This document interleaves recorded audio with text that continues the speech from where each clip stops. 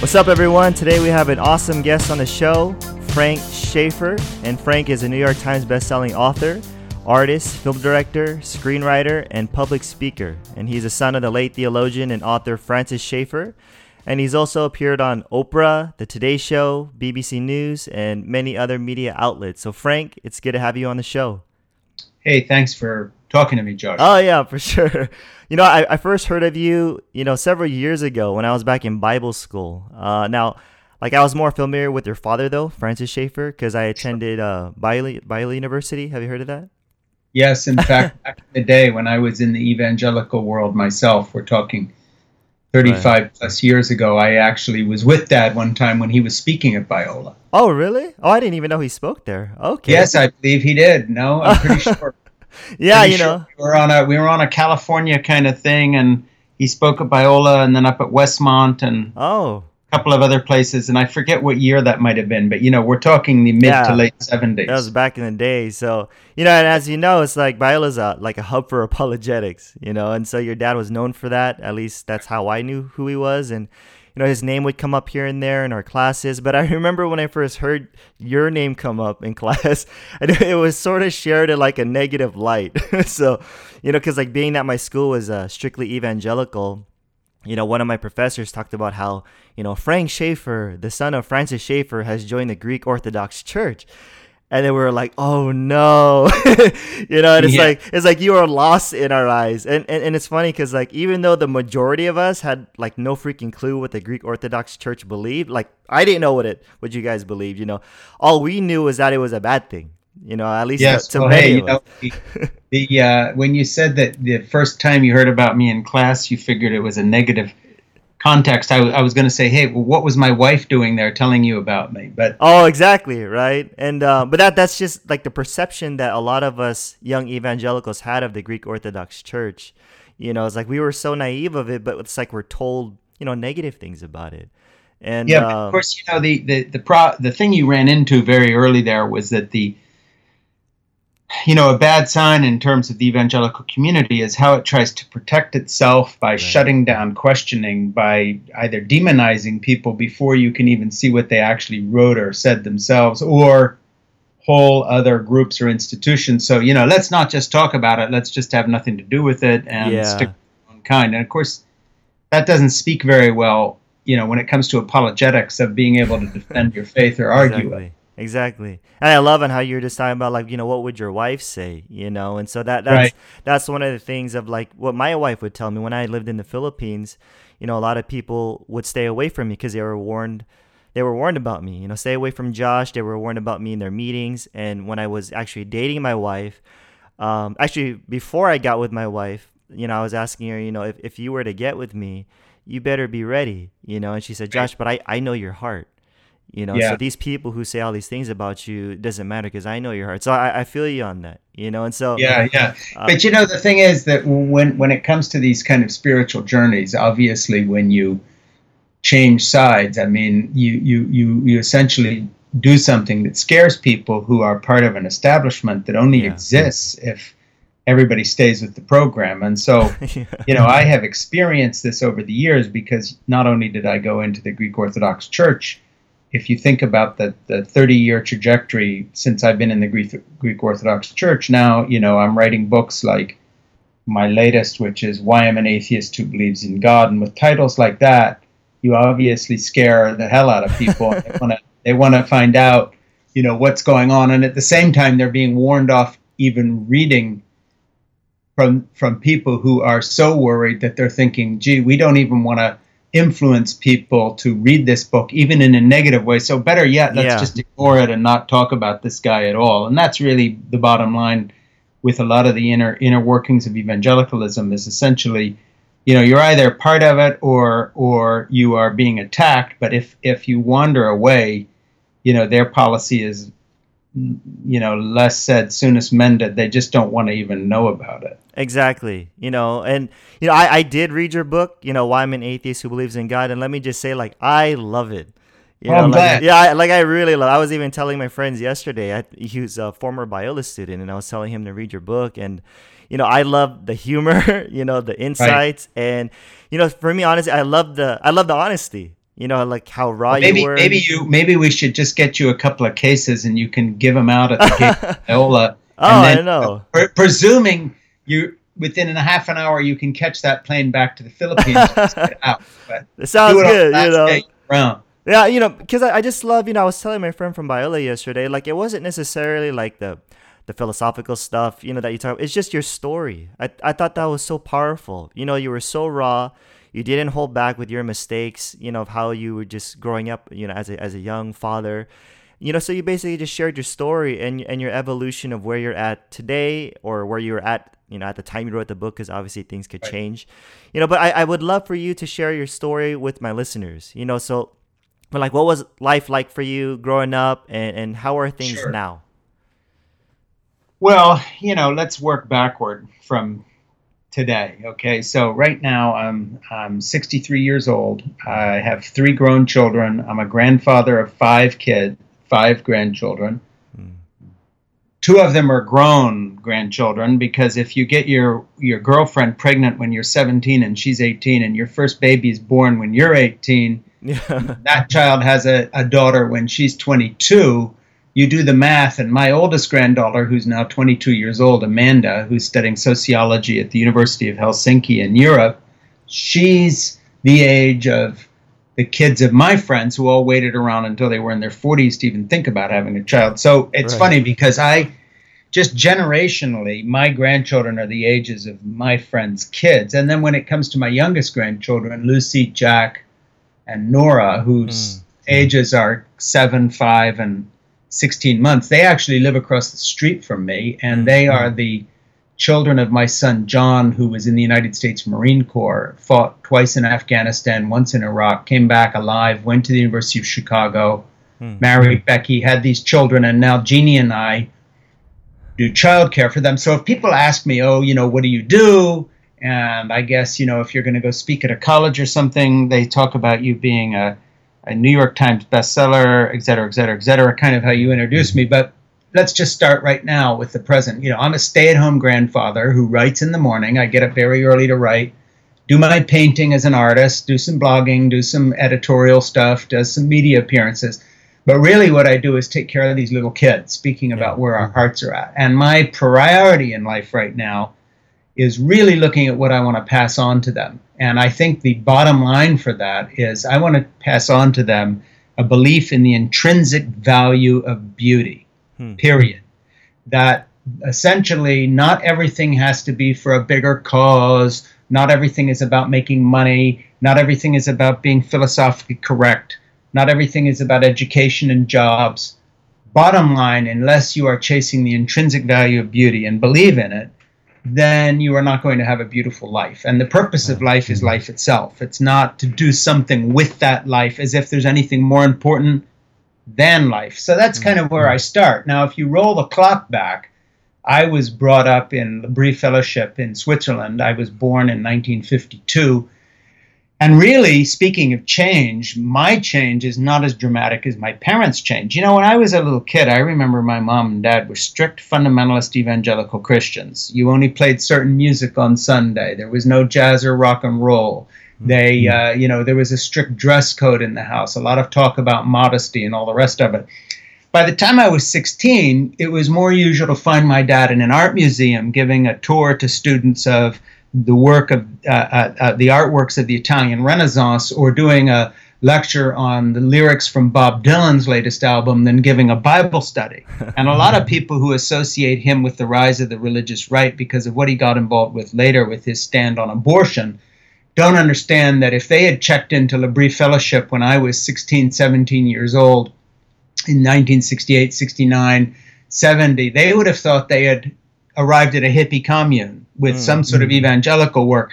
They never would have mistaken it for a Christian community in the way that, say, the evangelicals would think of a place like Gordon College or Wheaton or Biola or Westmont or any of these other institutions. It was really a free place where my father, for instance, was very welcoming to gay couples who came, didn't try to break them up, allowed them to share bedrooms. We're talking 68 here, buddy. This is not Yeah. politically correct modern stuff.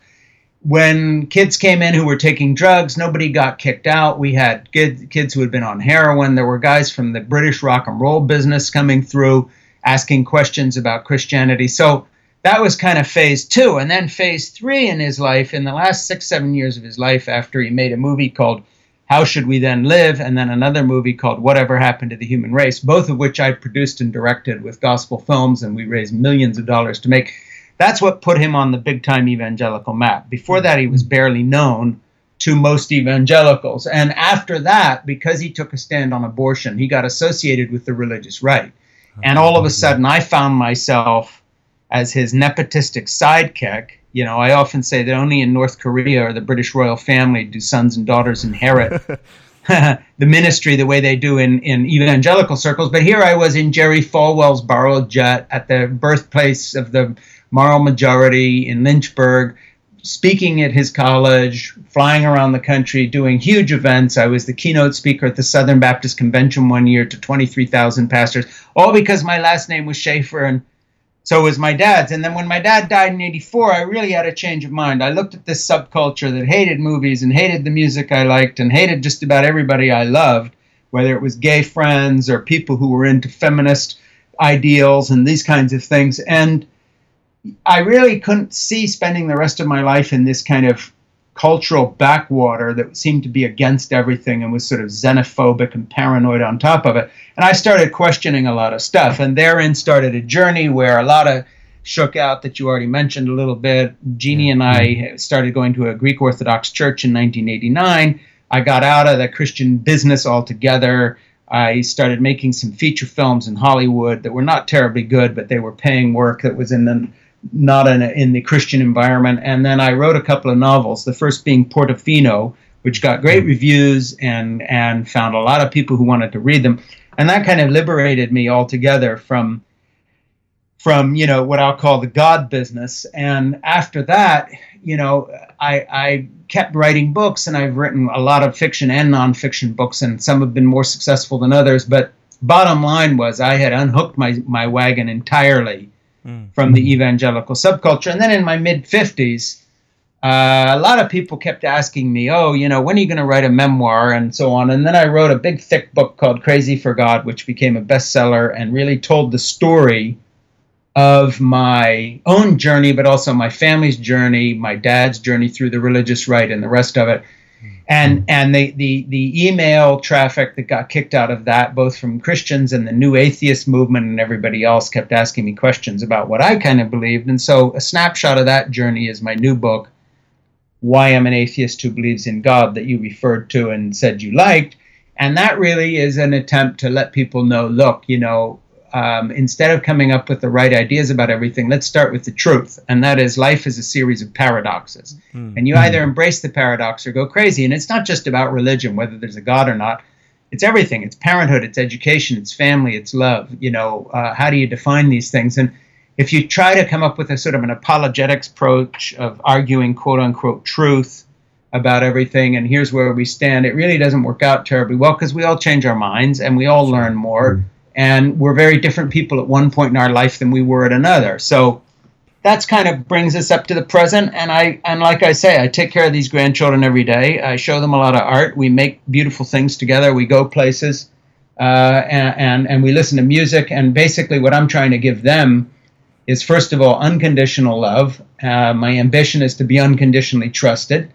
And what I want them to learn from me is not a bunch of theology, but I want them to learn that A, they're loved, and B, that life can be beautiful if you believe in beauty rather than believe in being right all the time. But instead chase beauty.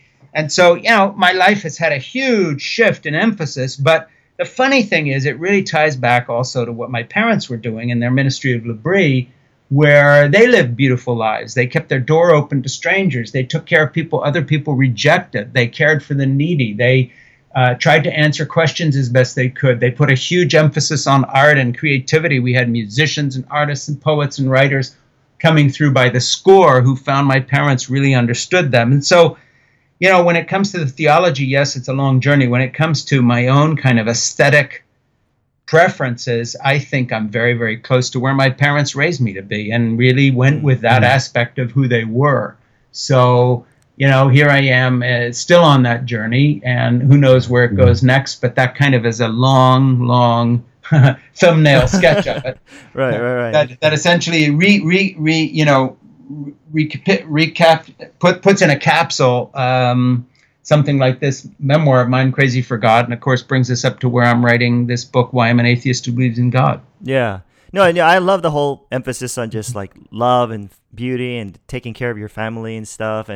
But I did find the title, Why I'm an Atheist Who Believes in God, very intriguing for me personally, and right in the book, you say that you hold two ideas about God like simultaneously, right? That he or she or it exists and doesn't exist, but for me, I'm okay with it, right? But I could just imagine, like the critics say, hey, that's a contradiction, aren't those two things mutually exclusive? Of course it's a contradiction. And the point is, it is a contradiction because life is full of contradictions.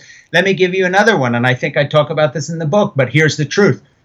You and me are talking today. We're both biological machines. You're made of carbon-based matter and water. So am I. There's nothing in our bodies that is thinking in itself. And yet the sum total of your parts look out at the world through what I'll call spiritual eyes. Okay, right. Go figure. You're a biological machine looking at the world with a sense of meaning and purpose. Yeah. How do you figure that? Let me give you another example. I love my wife, Jeannie. We've been married 45 years. I don't know who that rotten kid was that got her pregnant. What he wanted, I'm not sure, but I'm not that guy now. On the other hand, we still have huge fights. We had one just the other day, actually. We fought on and off for 3 days about the stupidest stuff. And then it all resolved and everything was fine. But hey, if someone said to me, Frank, how can you write a book called Why I'm an Atheist Who Believes in God? That's illogical. I could write another book saying why I love my wife and hate her. Because depending on the day. Exactly. Sometimes love means you hate the person you're with a little less than you would otherwise, and you basically, there's enough love left there to bring you back together, but it sure is impossible to come up with one description. Love sometimes is passionate sex, love other times is bringing your wife a cup of coffee in bed, and other times it's just when you walk out of the house, slam the door and drive off, and you're furious and you're never going to come back.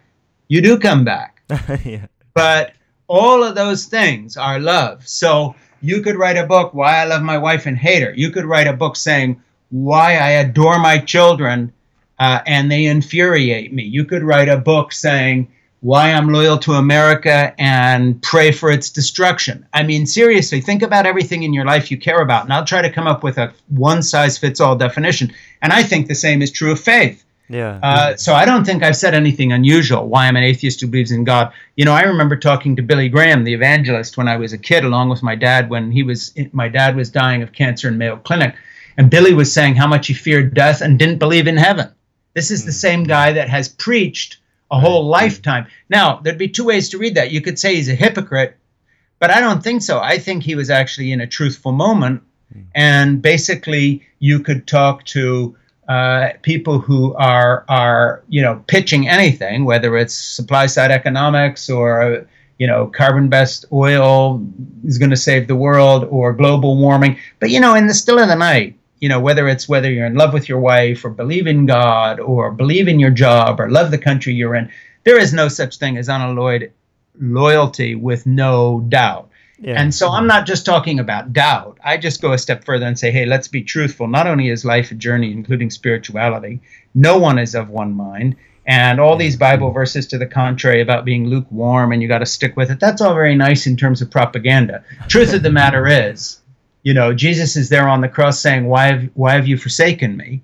He's not there saying, I'm trusting in God's great plan for my life. And then I'm looking at my life and saying, well, to be truthful about this, there are big chunks of time I'm an atheist, and there are other times I feel like a believer. And the difference between me now and then is I don't try to sort it all out and make it fit any more than I try to explain my relationship with my wife to a young married couple that says to me, hey, how have you guys stayed married 45 years and you're good friends with all your children? How did you do that? And my answer to them would be, one day, 1 hour, one decision at a time. There's no seminar or book you can read that's going to give you the answer. It's a series of millions of small choices made day by day. That's the truth of how life is. Forget theology and philosophy. And one of my arguments with philosophy and theology is they discuss these subjects in a vacuum as if they're not part of real life.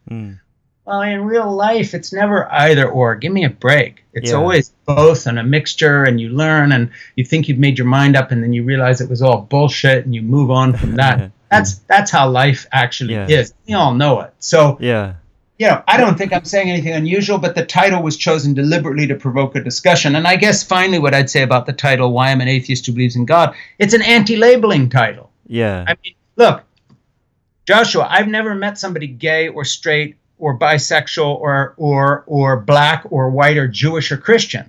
I've only met human beings who are conflicted about every aspect of their personality, their body, their life, their history, their genetic makeup, their background, just like I am. Yeah. So all these neat labels, oh, he's transsexual. No, he's not transsexual. That may be an aspect of his or her personality. Sure. But that's a full human being with hopes and dreams and fears and prejudices, just like you and me. And they're going to change their minds as they go on about all sorts of things. So I just don't buy these shorthand labels. Oh, for and sure. I wrote a book trying to blow that concept out of the water, beginning with the very title. So I love it when people email me and we say, you can't be an atheist who believes in God. And, my answer to them is, hey, you are many things as well. And if we're going to go by labels, then not only does all discussion end, but it's a lie, because nothing is as simple as the label. Yeah. No, for sure. I mean, I feel you on that. You know what I'm saying? Like, we're different things on different days, and we have all these contradictions going on in our head. And tension going on. But I want to know how did this bring healing into your life though? So I feel you, right? So I'm just asking you questions that I think my audience will ask. But how, but doesn't certainty give people hope? You know what I'm saying? Okay, so there's an afterlife. I'd put it the other way around. I'd put it this way. I think certainty is an addiction. I mean, seriously, I think we change our brains. I mean, neuroscience these days with scans and everything shows that, for instance, music grows children's brains differently than kids who are deprived of music, et cetera, et cetera. We know this. And I think that an addictive personality manifests itself in various ways. And I think the kind of people who wind up at Biola studying apologetics and really think they're going to get anywhere with it, when they look back when they're 60 years old, my age, they're going to realize that they were sold a bill of goods of certainty addiction. That really doesn't work out. So, I think that, Hugh Hefner sits there in the Playboy Mansion trying to have sex with 18-year-old twins, and he's pushing late 80s. Well, good luck. I mean, keep doing that. But your certainty addiction of thinking what you need is young flesh your whole life to have sex with. Yeah. Doesn't build the sort of relationship that I treasure with my wife, which is built on fights and resolutions and getting old together and a real life. And I'd say the same about theological certainty addiction. If you're going to latch on to the sort of Jesus saves paradigm and think that's going to solve all your problems, and somehow from then on, eventually what you have to do is just shut your brain down and turn into a real fanatic to maintain it, which I think is one reason the religious right and the right-wing fundamentalist movement is so opposite of everything Christ taught and is diametrically ugly so much of the time, precisely because they can't afford to open their mind to the real possibility that the whole thing is bullshit. And so they don't have the common humility of questioning themselves, that if you look at a marriage, for instance, or child raising, the parents that do well are the ones that turn around to their kids once in a while and apologize and say, I learned something, I was wrong, and ask for some forgiveness. The assholes out there who are fathers and mothers are always the people who are sure they're right about everything. And, or I'll put it another way. Nobody ever blew up a mosque or an abortion clinic or ran their plane into the World Trade Center after yelling, hey, but I could be wrong. Yeah.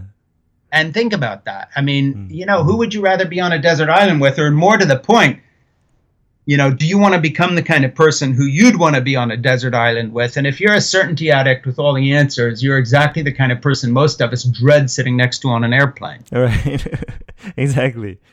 So how does this all play out in your life, right? So practically speaking, you mentioned, some days you believe certain things and on other days you believe other different things, So you mentioned prayer in your book, sometimes it feels but let me just back off a second. Okay. I don't think belief is where anything happens in anywhere in life, religion or otherwise.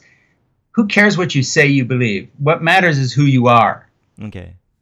And it's the same with parenthood. I mean, who gives a crap about what your theory of parenthood is if you're slapping your kids silly or walking out on your children and not paying child support? Right.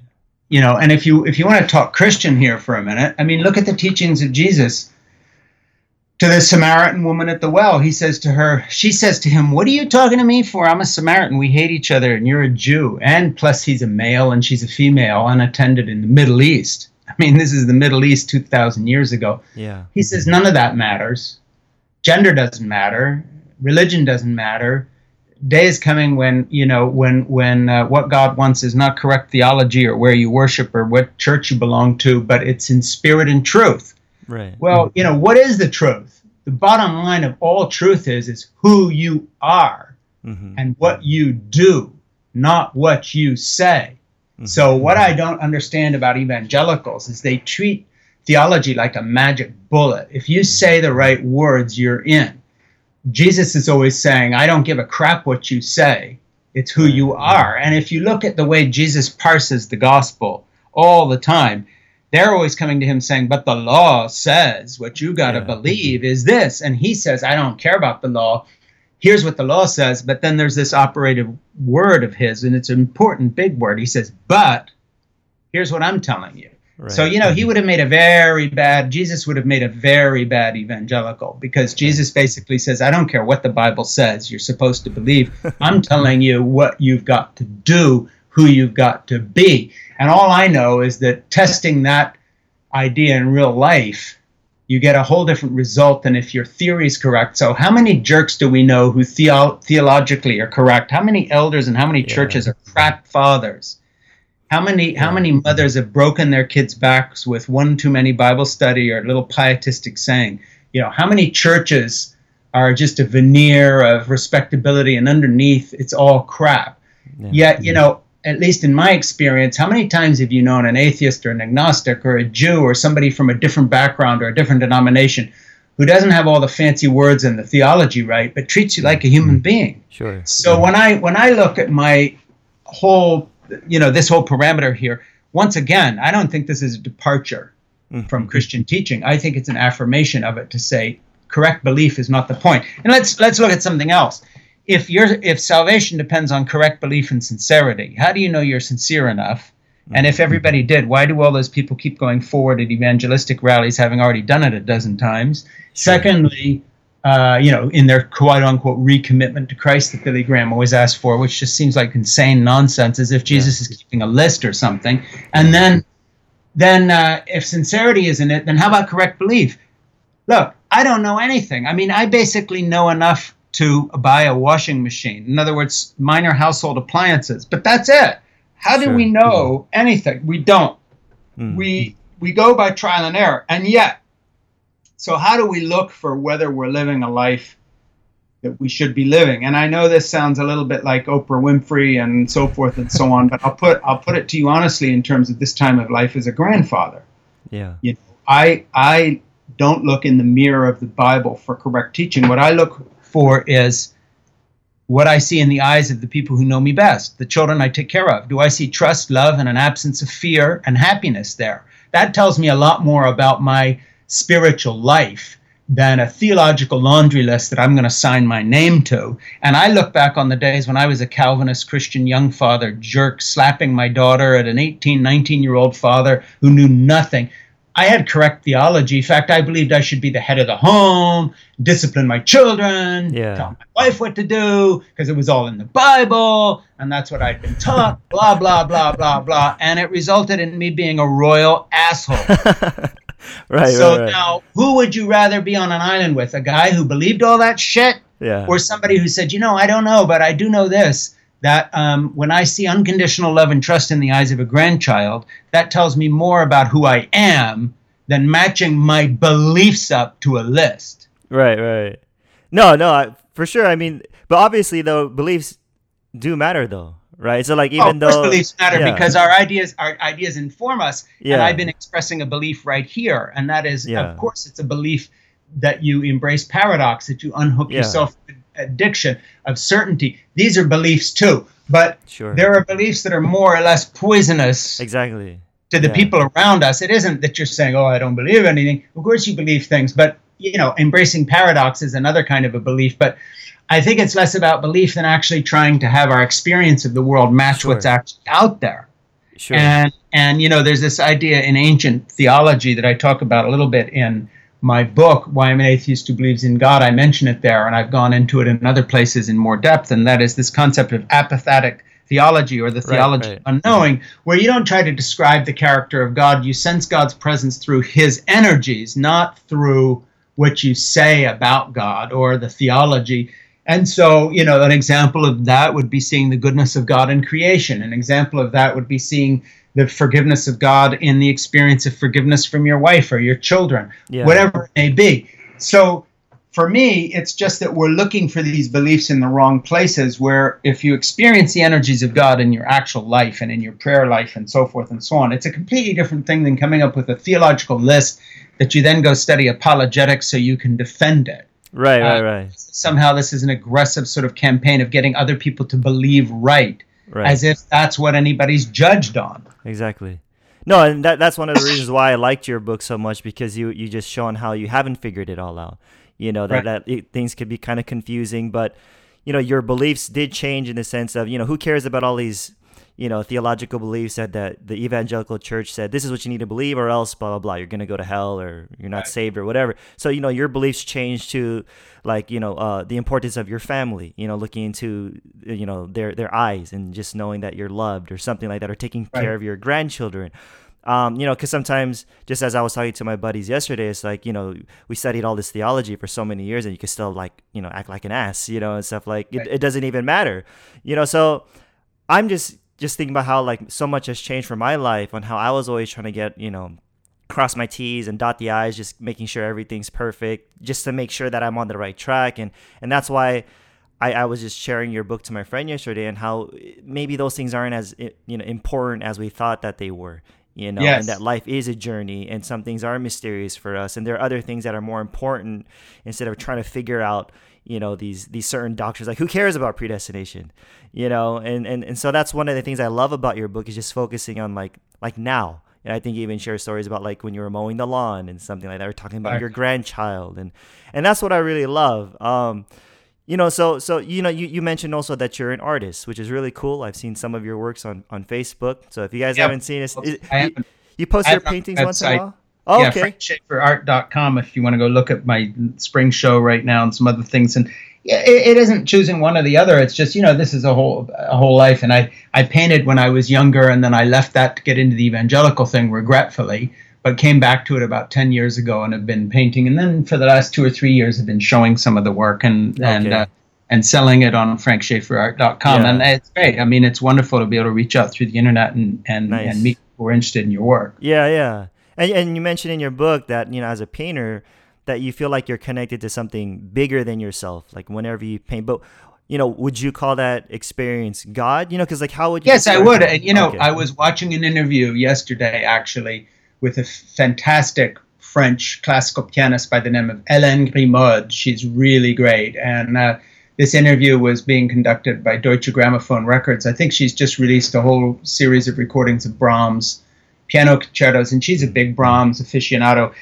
Somebody asked her about Bach, and she was saying, well, Bach is really the beginning of everything for me, and if there's anything in my life that points to something bigger than us out there somewhere, call it God if you want, it would be when I channel his music. Now, art has a way of doing that to people, so I'm not unique in that sense, but I must say, the experience of painting and say growing some flowers in my garden, that I've planted with my grandchildren as bulbs in the autumn, and then picking a few and dragging them into my studio and painting them in the spring.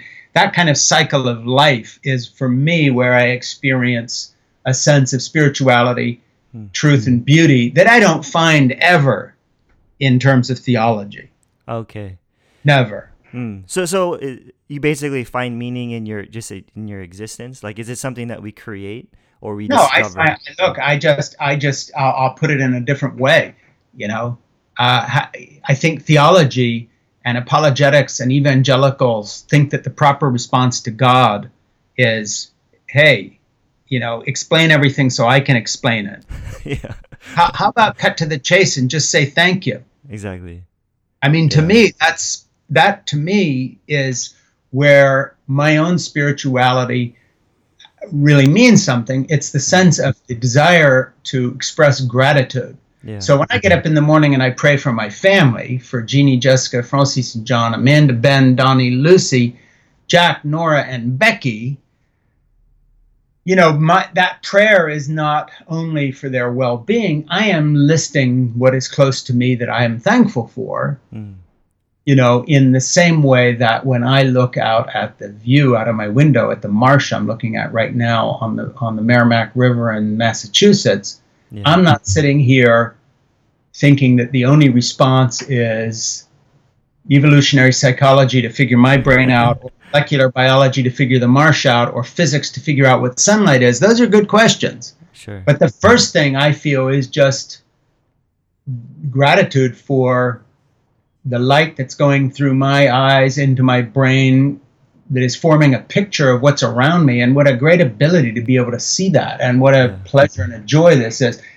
So again, I come back to what I've been talking about, and that is if we're not pursuing the intrinsic worth of beauty, then basically we're telling God, if there is a God, hey, shove it. We don't care about the creation here. What we want to do is get our answers right, because really we're just pain in the ass teachers' pets who want to put up our hand first and always get an A on the test. Well, if that's what spirituality is, you can keep it. Oh, for sure. For sure. No, and that's why I liked your book so much, because just you talking about beauty and love. And to me, that's been like my evolution of just, as you know, since I came from Biola, I don't want to judge everyone was just like me, but I just got so caught up in theology where just things could just end up being so dry for me. Right. Instead of realizing just the simple things in life about like my family and love and beauty and stuff like that. And so, I'd like to get to this question. Why did you join the Greek Orthodox Church? Do you still go to church? Yeah, absolutely. I'm there every Sunday with with 3 of my 5 grandchildren. I take them every Sunday.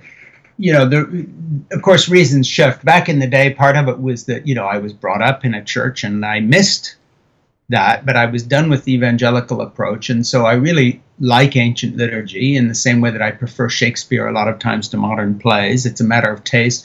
But I think the big issue for me is that the approach of liturgical mystery holds up better than a bunch of theological sermon-based teachings. If I want another sermon, I'll go to a college and listen to lectures. But what I prefer is a liturgical practice which is both beautiful and changeless, so that you can find a quiet space, as it were, to really get in touch with something bigger than yourself and to have a community, but not in the sense of making everybody think the right thing, but really in participating together. So for me, church is going to liturgy, but it's also doing dishes at midnight after the food festival, which is our fundraising event, and sharing that with the rest of the community. It's having a place to take my grandchildren where people watch them grow up and know them and love them.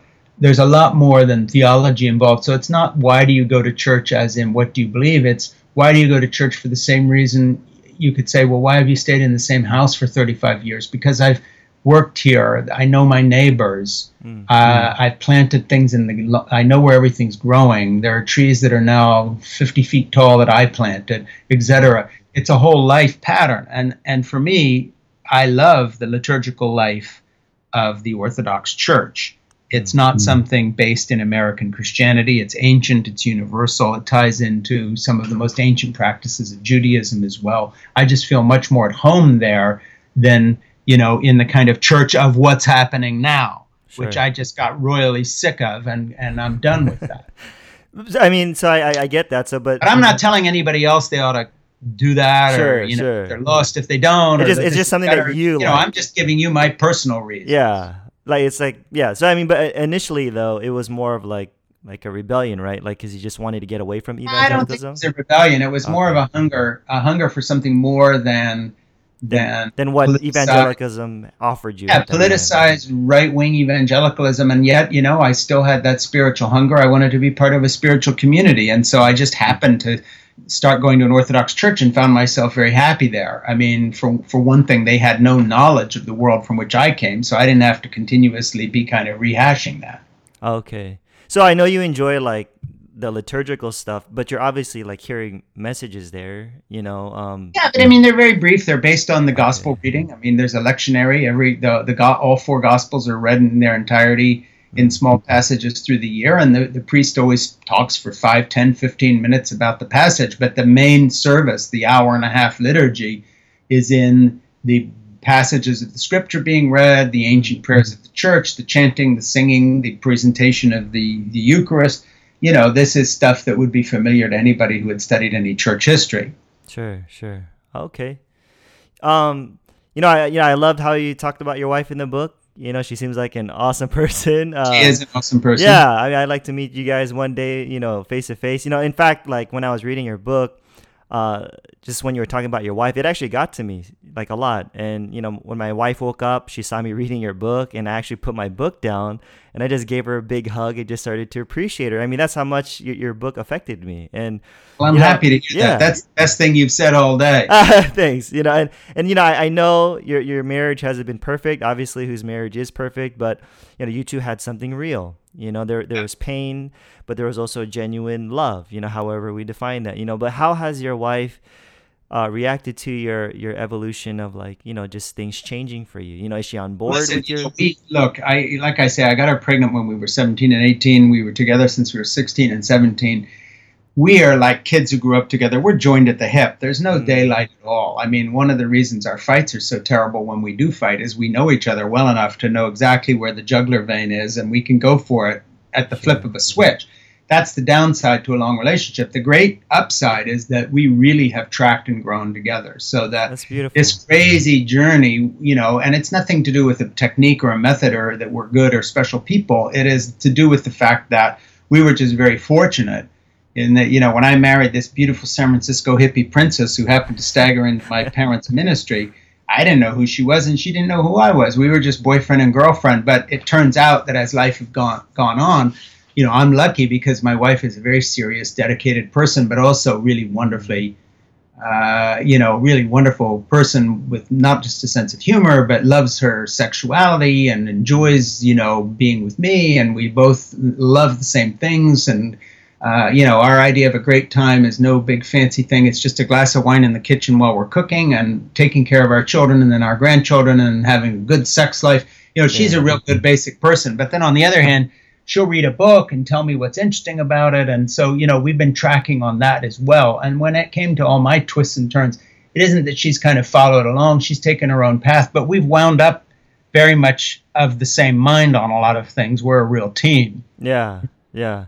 No, I love that. I mean, we're just lucky that that's how it worked out, because who knew who these kids were? Yeah. No, that's cool because, even yesterday I met up with two people. We were both talking about their relationships. One was married, one was ending a relationship. And I was just telling them about how my own, marriage has been. And people look up to us for some reason. But I tell them about how, we fight. We even had a fight just a while ago. And it's like it gets ugly sometimes. And then people don't see this side of me. In my obviously in my public speaking, they don't see this side. But even though we have these big fights, it's that love of just knowing that we're gonna reconcile again because we just love each other, not because the Bible says, but we just love each other. That's right. And I just love that about how it is.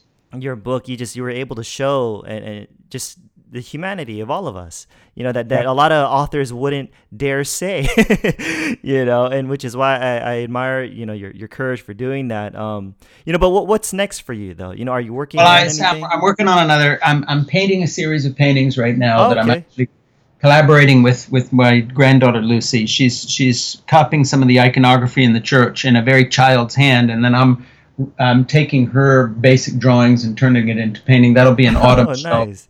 Okay. And then I'm also working on a new book, which is really about this idea of the intrinsic worth of beauty and family life as seen through the eyes of a grandfather. So I'm kind of going to that stage of my writing now where I'm folding some of those experiences into a view of art and music and life and children and sex and all the rest of it. Nice. How old is Lucy now, by the way? Lucy's 7. 7. Oh, okay.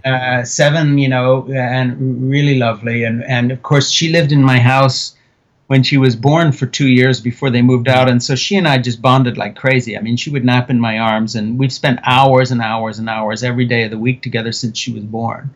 Awesome. I Beautiful. pick her up at school every day. I make her snack. She hangs out in the afternoon. I read to her out loud. We do art together. We're really good friends. That's awesome. Yeah, because you mentioned her a lot in the book, so that's Yeah, pretty well, cool. she's my buddy. How can my listeners keep in touch with you? What's your website again? Well, there's various ones. First of all, they can go to my Facebook page, Frank Schaeffer, and it's sort of, I don't know what they call it, a fan page Is or that a something. fan page? Okay. Yeah, you just We like can link that. that up. We You're can on. link And that. by the way, I answer all my messages on that page. I don't mean just comments. I can't do with all those, but if anybody messages me on that page, I answer it For sure. on my Facebook page. And then there's frankschaeffer.com. .com. Okay. And that Just has your artwork too? That's your and artwork? then frankschaefferart.com. Oh, okay. So So there's frankschaeffer.com. frankschaefferart.com, frankschaeffer.com, and Facebook, and then I have a Twitter thing too. So So I you're answer- everywhere. You're everywhere. Yeah, and if you go to my Facebook page or my art page and you want to get in touch with me, my email is listed there. It's just frankaschaeffer@aol.com, all one word, Frank A. Schaeffer. And I answer my emails, unless it's just too abusive, I'll mostly get back to people. Right. And you recently did a talk for Google, right? Yes, Okay. Google has a sort of their own version of TED Talks called Talks Right. at Google, and I did one for them at their Cambridge headquarters, and then they simultaneously they simulcast that to all their offices around the world. It's on YouTube right now, and again, you can go to my Facebook page and click on it.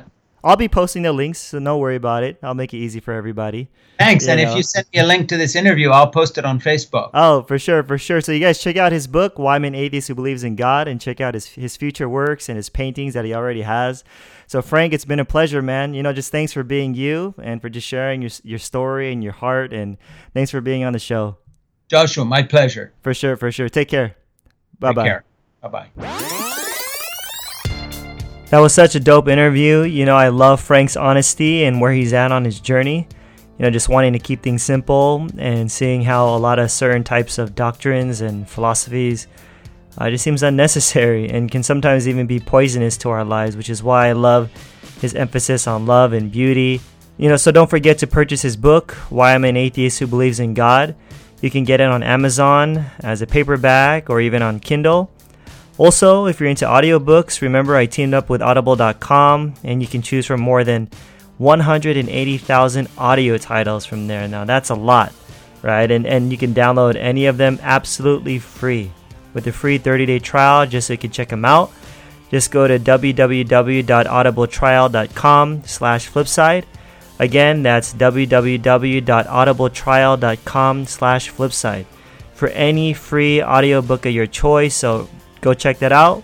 And if you enjoy this podcast, consider supporting me on something called Patreon. Remember, it's like a tip jar saying, hey, Josh, we appreciate what you're doing and would love to keep this show going. And so, any support would really mean a lot to me, guys. And as some of you know, my wife and I were moving back to the Philippines in a few months. Not visiting, moving. And so we're taking everything with us, including the books I've written, because we'll be selling them over there, while we're in Asia. And but while we're still here in California, and if you'd like to have a signed copy of my first book, So You Thought You Knew Letting Go of Religion, with me personalizing it to you with your name, you can order it directly from me, on my website, and I'll have it shipped to your door. But keep in mind, this is only within the U.S., okay? It's only in America that I'm going to do this, not out of the country, because the shipping's going to be too much. So I'll be putting a link in the show notes of how you can order one book or even a bunch of them in case you want to buy some for your friends. Don't forget to subscribe to this podcast. And I've been getting so many private messages and comments from people on Facebook who enjoy the show, which is really encouraging. And if you could just do me a favor, instead of thanking me just through emails or private messages, which I do appreciate, of course, I'll write a review and rate it on iTunes instead, because that'll really help out the show when it comes to ranking so more people can discover it. And trust me, I read all of the reviews, and sometimes they really get to me and inspire me to keep pumping out more of these episodes for you guys. So if you can do that, and of course, please share this podcast with your friends. Alrighty, guys, once again, thanks for listening, and I'll see you guys on the flip side. I'm out. Peace.